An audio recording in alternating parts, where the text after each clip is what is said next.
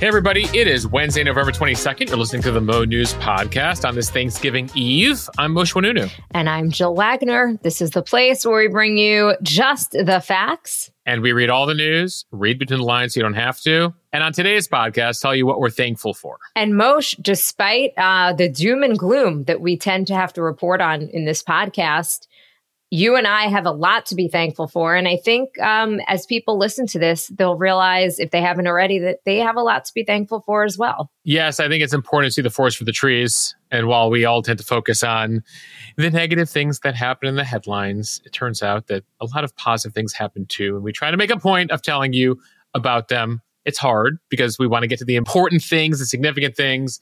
But at the same time, despite issues people have with this holiday and its origins, there is a positive element, which is take a moment and realize what you're grateful for and some of the positive things that are happening. So we'll be doing that, as many of us will be doing that here in the U.S. On Thursday. And a programming note, we will not have live daily editions unless something crazy happens, which Jill and I just don't even throw that into the universe, Moshe. Fine. We will not be having daily editions the next 2 days because everything will be totally calm.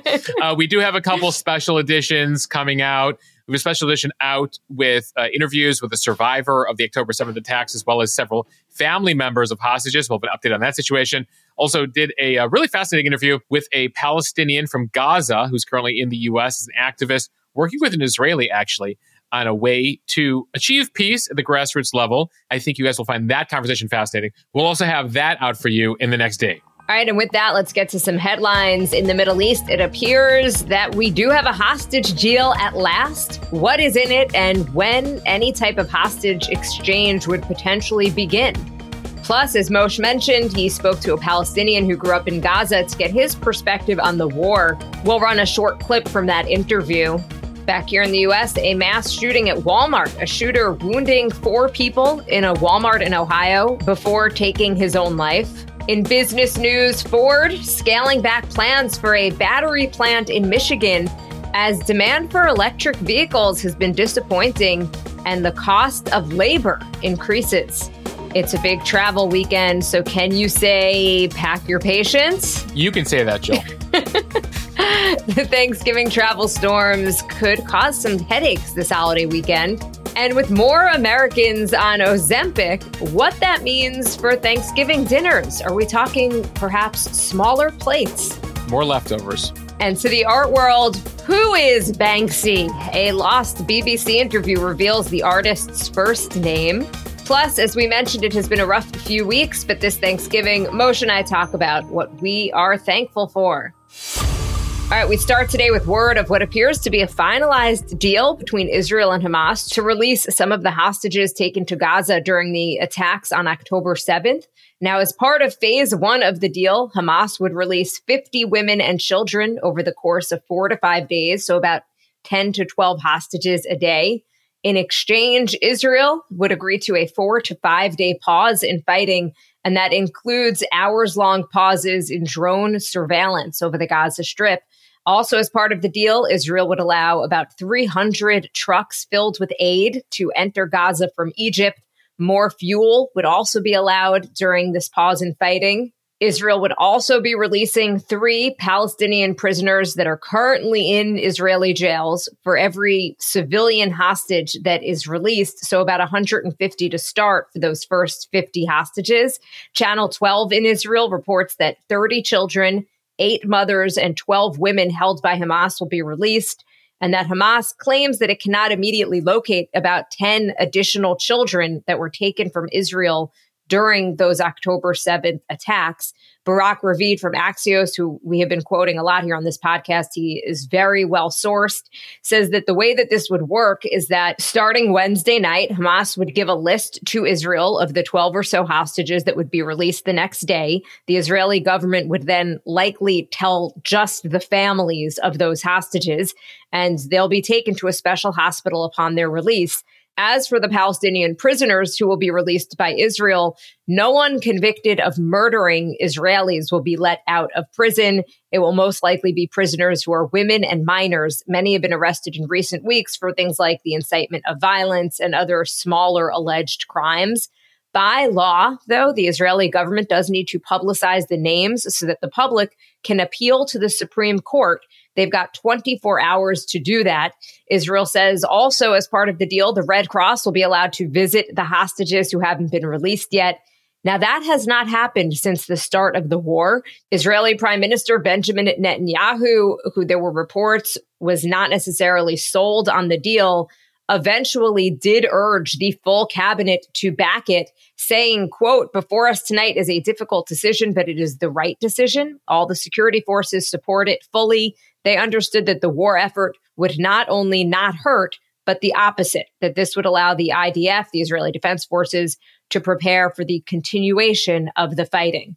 And so late Tuesday night, the full cabinet did approve the deal.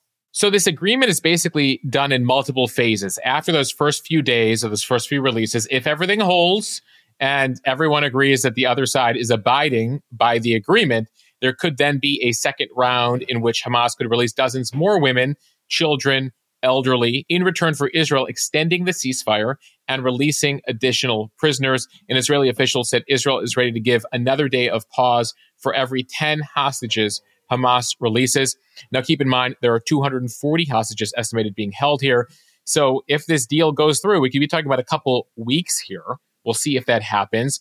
One other Israeli official believes they can get at least 70 to 80 hostages, so about a third of the hostages, as part of this initial phase of the deal. Remember, Hamas doesn't have all the hostages. Some were taken by other terror groups like Islamic Jihad, some by allegedly smaller groups like family gangs or mafia types within the Gaza Strip. So Hamas said, we don't have control over everybody. Well, then Israel saying to them, well, then you need to get control and identify where these hostages are. Now, this deal comes as there's been a lot of domestic pressure within Israel, not just from the hostage families, but from the public writ large and also the media. Hundreds of stories have aired of family members telling the story, pushing the government to do more. So there's an immense amount of domestic pressure here on Israel and Netanyahu's cabinet to do something here, whereas many of them were sort of inclined to let the war continue to really destroy Hamas's capabilities and keep them on the run. The domestic pressure has forced them here into making this deal. Now, 3-1 is the deal. 3 prisoners in Israel for every 1 hostage in Gaza. And while that may seem slanted here, why should Israel have to give up 3 people in prison for alleged crimes for every hostage? Keep in mind that a few years ago, just over 10 years ago now, there was an exchange for 1 Israeli soldier, Gilad Shalit, 1,027 Palestinian prisoners. By the way, that includes Yahya Sinwar, the head of Hamas in Gaza. He was among those released. So that was 1,000 to 1. In this agreement, there's 3-1 plus the ceasefire. Interestingly, Moshe, as part of this agreement, Israel would get to keep the troops that are currently on the ground in Gaza. So that's definitely notable. But as we've been saying throughout this whole process, until this happens, it's not a done deal. And there's so many things that can potentially go wrong and unravel this deal. For example, just say a rogue group in Gaza decided to fire a rocket into Israel. And it's not even Hamas, it's just somebody else. What does that do? So it's just one of many complicating factors. Sure. And there'll be pressure on the Israeli side that if they see, like some figures of Hamas moving about and they're not able to eliminate them at that moment, or they choose to, what does that do to the deal? So a lot of moving parts here. We've been reporting for weeks on this, but this appears to actually be a deal here. Now, how the next 48 hours goes, we will see. Not to mention much needed aid. And just in terms of the humanitarian crisis that we have been seeing in Gaza, a welcomed pause in fighting. Yeah, speaking of that humanitarian crisis, the UN's latest number is 1.7 million people. That's the number of people who've been displaced in Gaza over the course of the past 45 days. Of those, about 1 million of them are currently sheltering in very overcrowded UN facilities. There are shortages of food, water, fuel for generators across all of Gaza. There's been no central electricity for the month, very intermittent. By the way, they had intermittent power before the war. It's gotten way worse since the war. The latest satellite pictures show that up to 50% of buildings in northern Gaza in particular have been damaged since the war began. That really reinforces that we're talking about a multi-year rebuilding effort in Gaza once this war ceases. Though at the same time, Netanyahu and the Israeli cabinet have said, this is a temporary ceasefire. We will continue to eliminate Hamas after these prisoner exchanges go down. So keep in mind that this is not the end of the war here. The latest on the battlefront, the war has shifted to Jabalia. That is a densely built area near Gaza City.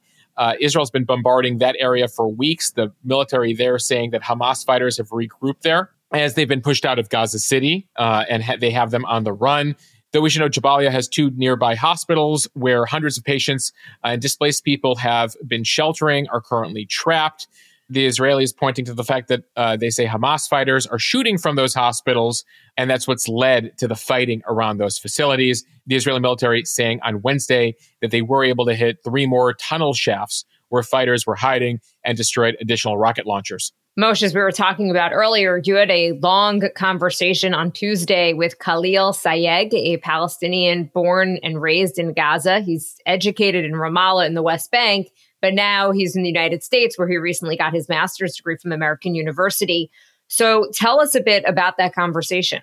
Yeah, this is fascinating. We'll have this out for you in the next day. Khalil actually is from a Christian family in Gaza. There's about 1,000 Christians in Gaza out of a population of 2.4 million there. Many have left through the decades for a variety of reasons, including their mistreatment by Hamas, the extremist Islamic group, as well as, he says, the economic issues that they face in Gaza related to the blockade from Israel for more than a decade. He says he communicates with his family there daily or almost daily. He tries to.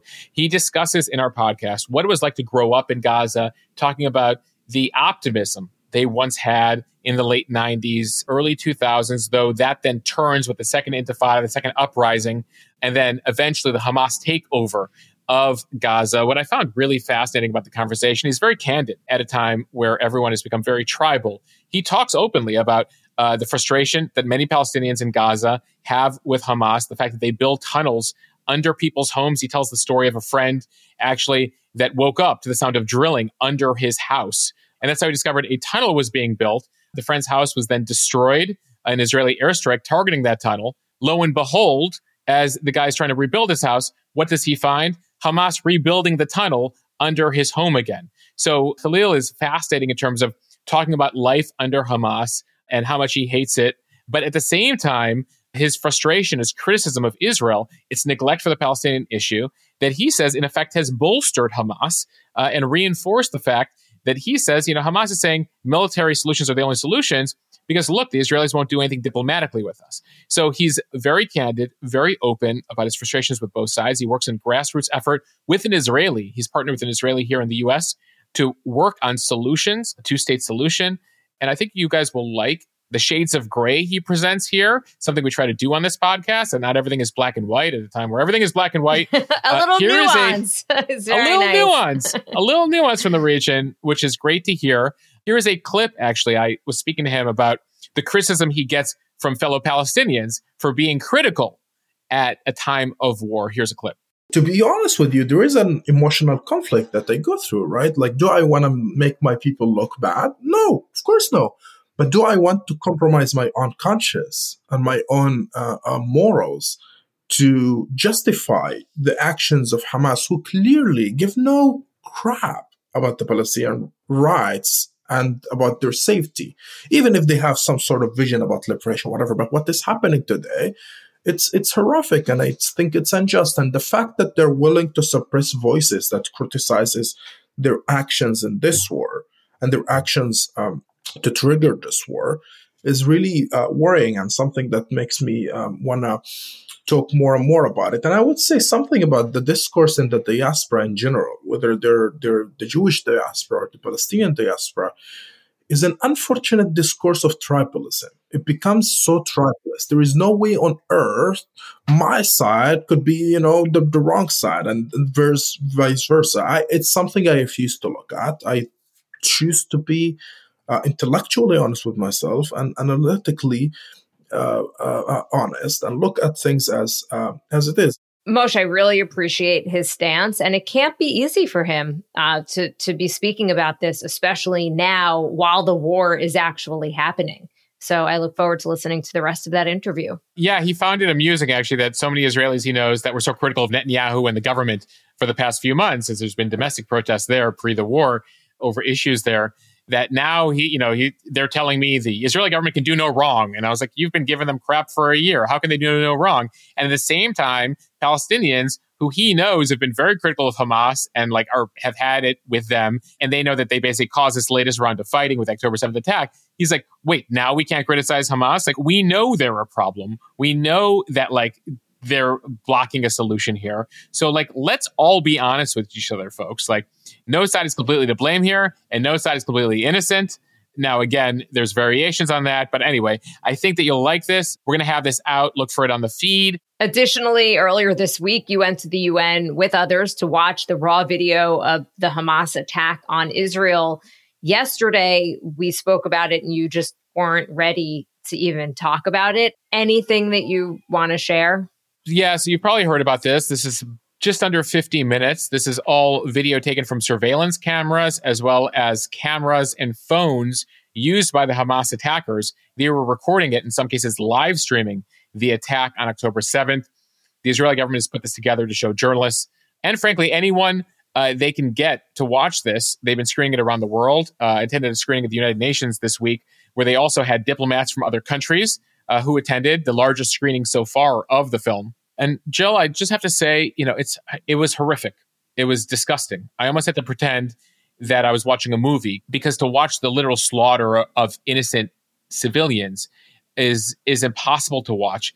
And then the celebration by some of these attackers and what they were doing, you lose the ability to understand humanity when you watch that stuff. Moshe, it's interesting that you say that because I have heard other people who have seen this video talk about it. And they say that one of the more shocking elements is the joy and glee in which the Hamas terrorists were doing this. They're celebrating. They're celebrating as they're murdering innocent people. And in some cases, you watch them call their friends in Gaza to tell them what they're doing, their family members, to tell them that, I just killed a Jew. Anyway, I don't need to go into further detail here, but it's horrific. And anyone who tries to deny the tragedy of that day needs to watch that. And now, looking holistically, does that defend the Israeli response these past 46 days? Many people would say no. But at the same time, watching that, you can understand the trauma many Israelis feel in what happened in their country and why the response is the response. And why, their pressure on the Israeli government is that you should not stop until Hamas is completely eliminated because of the abject horror they perpetrated upon innocent Israelis on that Saturday. Jill, I wasn't sure whether I wanted to watch it. I went ahead and watched it. And, I think it's important to bear witness to these sort of things. And as we watch this war, the potential for it to expand beyond the Israel-Gaza border, another development, the Pentagon says that Iranian-backed militants have used close-range ballistic missiles to attack U.S. forces at an airbase in Iraq. U.S. officials say a U.S. military aircraft fired on a vehicle that was being used to carry some of those militants. The attack was at El Asad Air Base in Iraq on Monday evening. Yeah, there have now been more than 60 attacks on U.S. and coalition troops in Iraq and Syria over the last few weeks. At least 56 U.S. troops have sustained injuries in the attacks, at least 25 of them traumatic brain injuries. All have since returned to duty. There is the ongoing debate within the White House about whether they need to be taking a more aggressive stance against these Iranian attacks. So far, it appears the president is trying to be very limited in his response as to not escalate a larger regional war. All right, time now for the speed read from Axios. Major storms are colliding with potentially record traffic numbers to make Thanksgiving travel a headache-inducing nightmare this year. A series of storms poised to strike a large part of the country this week, including the heavily populated Northeast. Severe weather earlier this week sparked powerful thunderstorms and reports of tornadoes from eastern Texas to the lower Mississippi Valley. A storm system is moving from the southern plains to the northeast U.S. through today. And total precipitation forecast through Sunday showing heavy rain in the east. Much of the precipitation forecast for the Rockies would be in the form of snow. There's a big ski season out west last year. We'll see how this one ranks by comparison. But for many, Thanksgiving marks the start of ski season out there. So it's good to have some fresh powder. A record 55 million people are expected to travel at least 50 miles or more between tomorrow and Sunday. Jill, I think you and I are among the 300 million Americans that will not be traveling 50 miles or more. We're keeping it close to home. The TSA estimates that it'll be screening about 30 million passengers over these 10 days. Sunday could be the busiest day ever, so get to those airports early. Jill, I can't believe you wrote this line. I didn't. You got to pack some patience, everybody. No, Axios wrote this line. Pack some patience. You got to pack your patience. You can sometimes put it in the carry-on. Sometimes you need to check your bag with patience, depending on the situation at an airport near you. This is common advice, but it also works around the holidays. Try a very early flight or a late night flight. At most airports, peak hour is late morning hours as people fly. So it pays to wake up super early. And as we noted on yesterday's pod, if you missed it, please try to avoid roads today between 2 and 6 p.m. That is the busiest 4-hour period of the weekend, wherever you are. From the Associated Press, Walmart says it is working closely with investigators to try to determine why a shooter opened fire at one of its stores in Ohio, wounding 4 people before killing himself. The attack was reported at around 8:30 p.m. Monday at the Walmart in Beaver Creek, a town of about 50,000 in the Dayton metropolitan area. So the police say the shooting injured 4 shoppers, 3 women and 1 man. Police say 3 are in stable condition, and one of the women is in critical but stable condition as of Tuesday. Authorities not releasing the identities of the victims, including their races, because they say they have not yet ruled out that the attack was racially motivated. The shooter is being identified as a 20-year-old male. Notably, Jill, this Walmart store in Ohio, where Monday's shooting took place, was the scene of another fatal shooting, this exact store.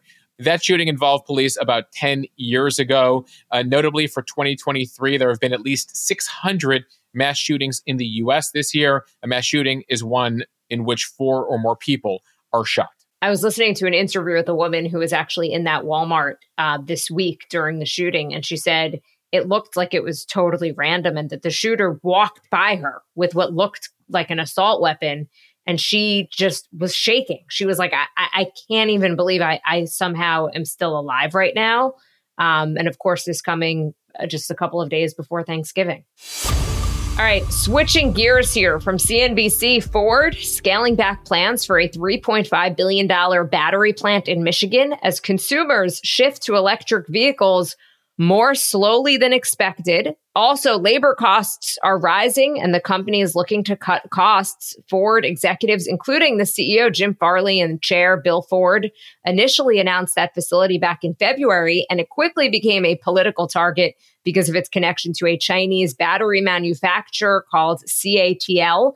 The plant is a wholly owned Ford subsidiary, but the U.S. automaker is licensing technology from the Chinese company to produce those new lithium iron phosphate for the electric vehicles. Ford saying Tuesday it is cutting production capacity by about 43% per year and also reducing the expected employment from 2,500 jobs to 1,700 jobs.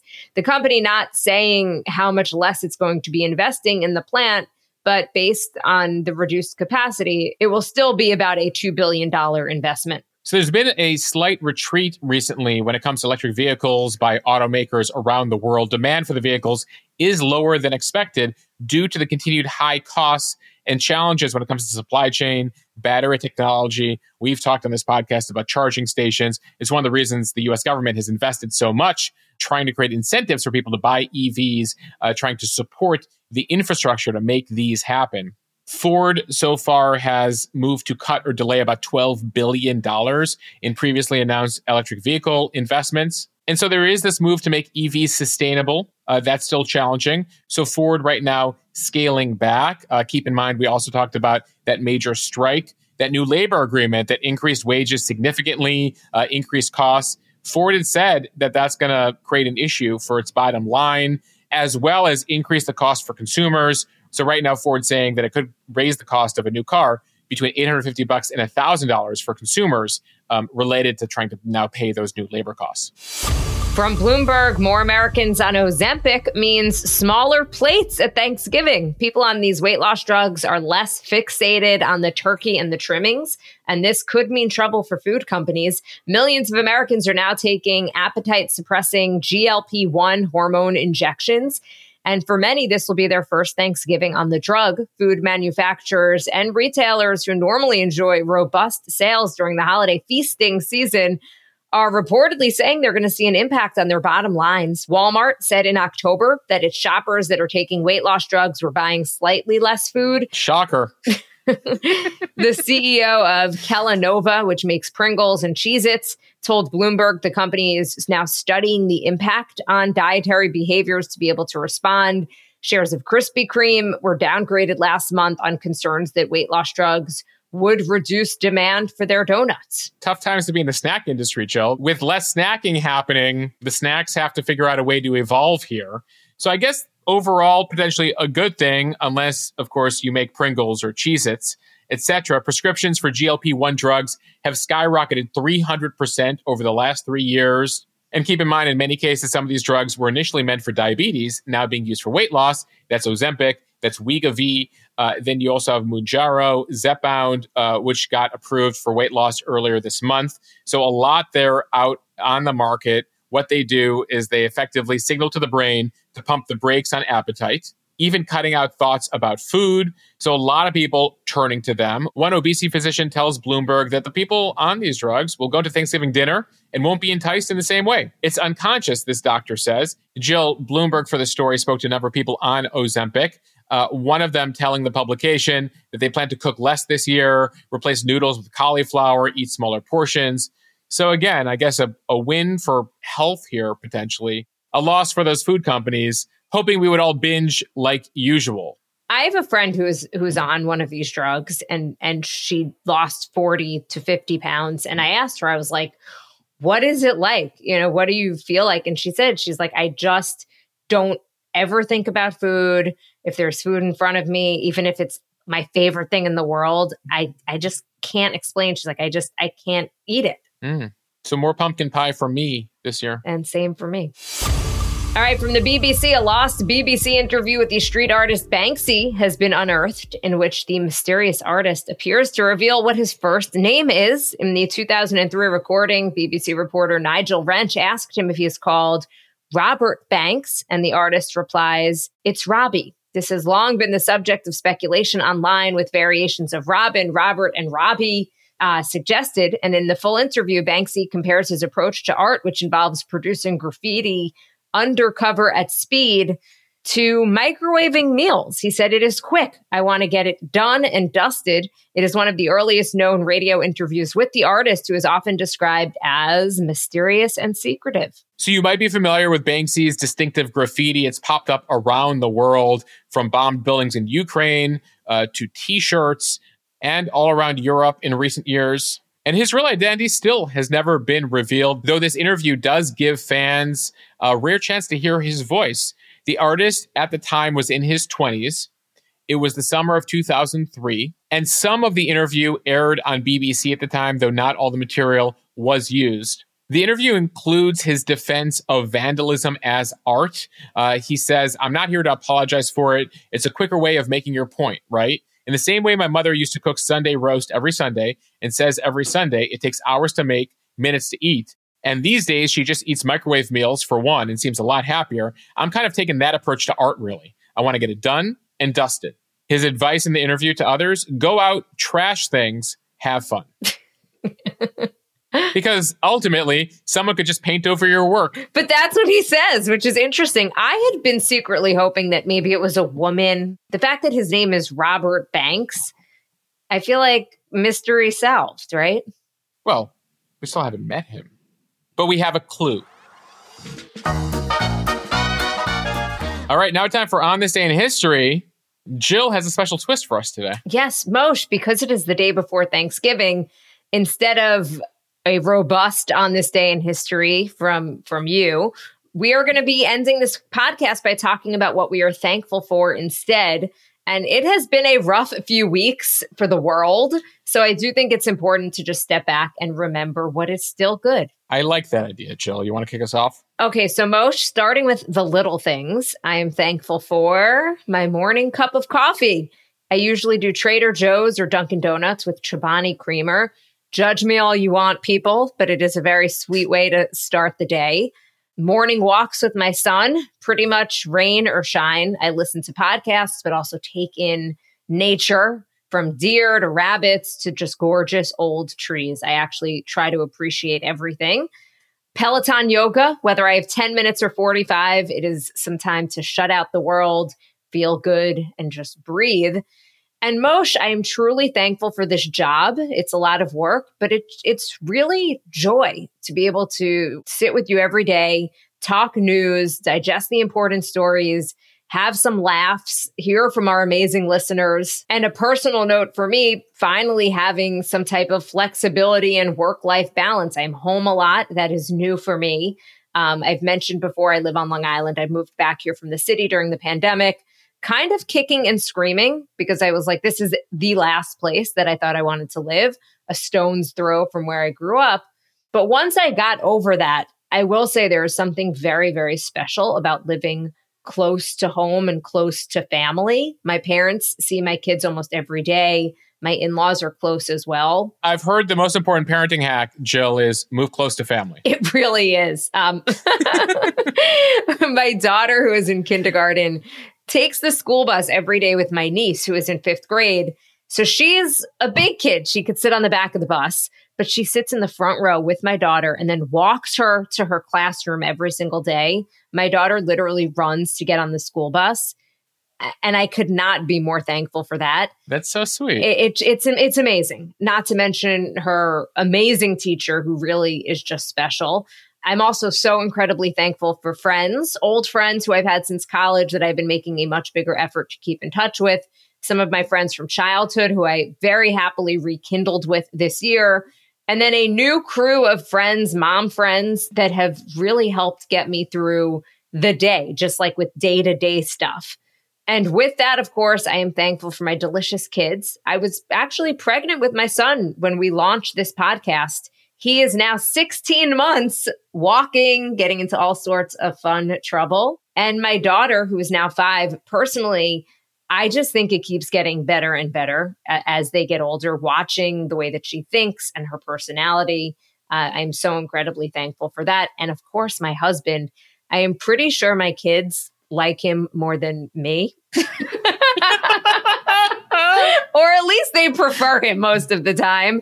And it stings. I mean, it really does hurt, but it just reinforces for me that I married the right person, an amazing father and an amazing husband. So those are just a few of the things that I am thankful for. I'm also thankful for Michael. Yeah. Without him, many times there would not be a quiet moment in your house to be able to record this podcast. And my mom. And Carol, yes. Thank you for all of your support for this podcast. Jill, most importantly, thank you. I'm thankful for you, for your friendship. No matter what happens, we're there to back each other up as we continue to build Mo News. So thank you for everything you do. It's a balancing act. I am finding out parenthood and work, even though I'm just a few weeks into it, which brings me to the next thing I'm thankful for. My daughter, Olivia, who's 9 weeks old. It's the first Thanksgiving with her, watching every little moment so far. You know, it's only been a couple of weeks, but everything's incredible. And I keep hearing from listeners, from those of you in the Mo News community, cherish every moment. It goes by so quick. I try to make sure when I'm holding her not to take that for granted, knowing that already she's gone from like 7 pounds to 11 pounds in this time period. Like, oh, she's getting a little heavy with one arm. So taking in those moments, watching her look in the mirror now, smile, laugh for the first time, tummy time, all the little things. And so making sure to take those moments in, take a moment away from the headlines and from work to really enjoy those moments. I'm lucky to have an incredible out-of-this-world wife in Alex. I'm thankful to her. Really was a true superhero through pregnancy, through delivery, and now through motherhood. I'm so proud of her, lucky to call her my wife, to be her husband, amazed by her daily, the mother that she is. I can't say I'm surprised, but still amazing to watch. I'm thankful for the fact that we were able to put together podcasts through the pregnancy, which is so fun to look back on now, because we listened to one and we've put them up on the premium feed. For those of you who are unfamiliar, I think at some point we'll put them out on the main feed, but we basically did a podcast per trimester. And you already forget those things. You forget those little moments. Totally. And so the fact that we have them on tape, and hopefully Olivia will enjoy them at some point when we force her to listen to them. It's great to have those. I'm thankful for that. Anyway, thank you, Alex, for anticipating all of our needs, managing it all, now holding a child in one hand and managing everything else in our lives with the other hand. She is so thoughtful. The other day, we were about to record the podcast, and I hear her yelling, "Ask Jill what her kids want for Hanukkah." And I'm like, are you serious? I mean, just so incredibly thoughtful. She was feeding Olivia. She was feeding Olivia at the time, and she's like, "What did Jill's want? What did Jill?" I was like, how are you juggling all these plates? How are you spinning all these plates? How is there room in your brain for that? It's just, it's incredible. She puts everyone before herself. And for that, I'm thankful. Thank you, Alex. I'm thankful for all of my family, extended family, my parents in Texas who came in to meet Olivia, my brother in Chicago, and my beautiful nieces and nephew there. Thankful to my family who lives in Israel, are managing right now despite the ongoing war. And then thankful to all of Alex's family, including my incredible mother-in-law, Melissa, who has been so amazing through these early weeks of parenthood, coming to help whenever we need her. So thank you, Mel, for everything you do. And thanks to all my friends who've been checking in this past month and around the baby. I was one of the last, if not the last, to have kids among my friends. And so I appreciate all the incredible advice, though most of you have just told me, you'll figure it out. Every child is different. It's true. It is true. You don't need my advice on it. And by the way, it goes by so quickly because I was like, what did you guys do at this stage? You're like, I don't know. My kid's 6 now, dude. I don't remember what's happening at 6 weeks. I want to thank also the Mo News community, all of you who are listening.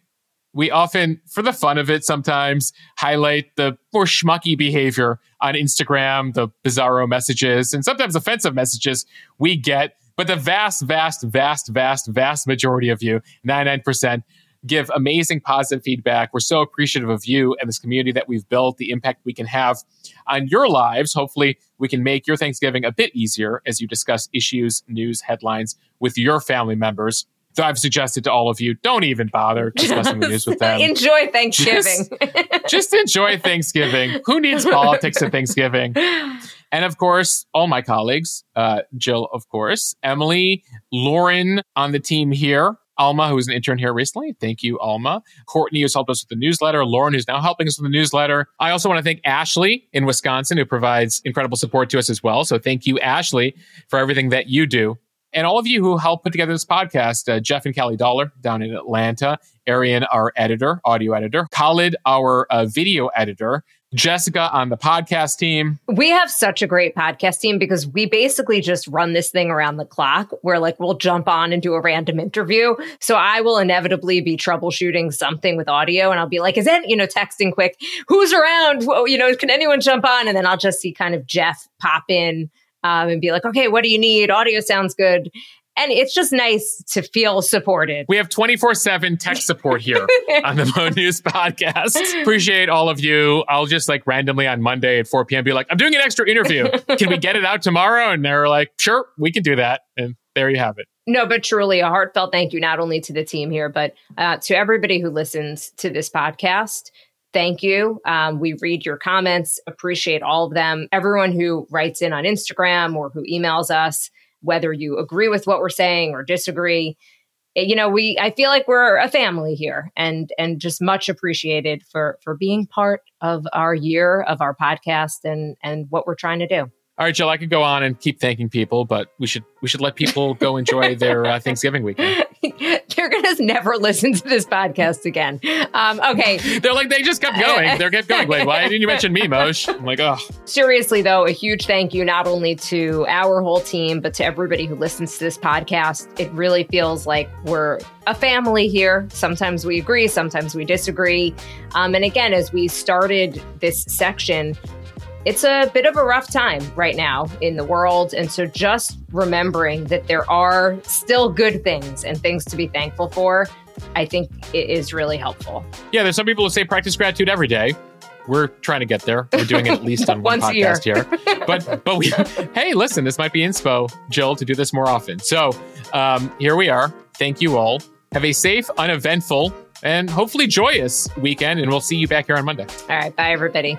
Thanks for listening to the Mo News Podcast.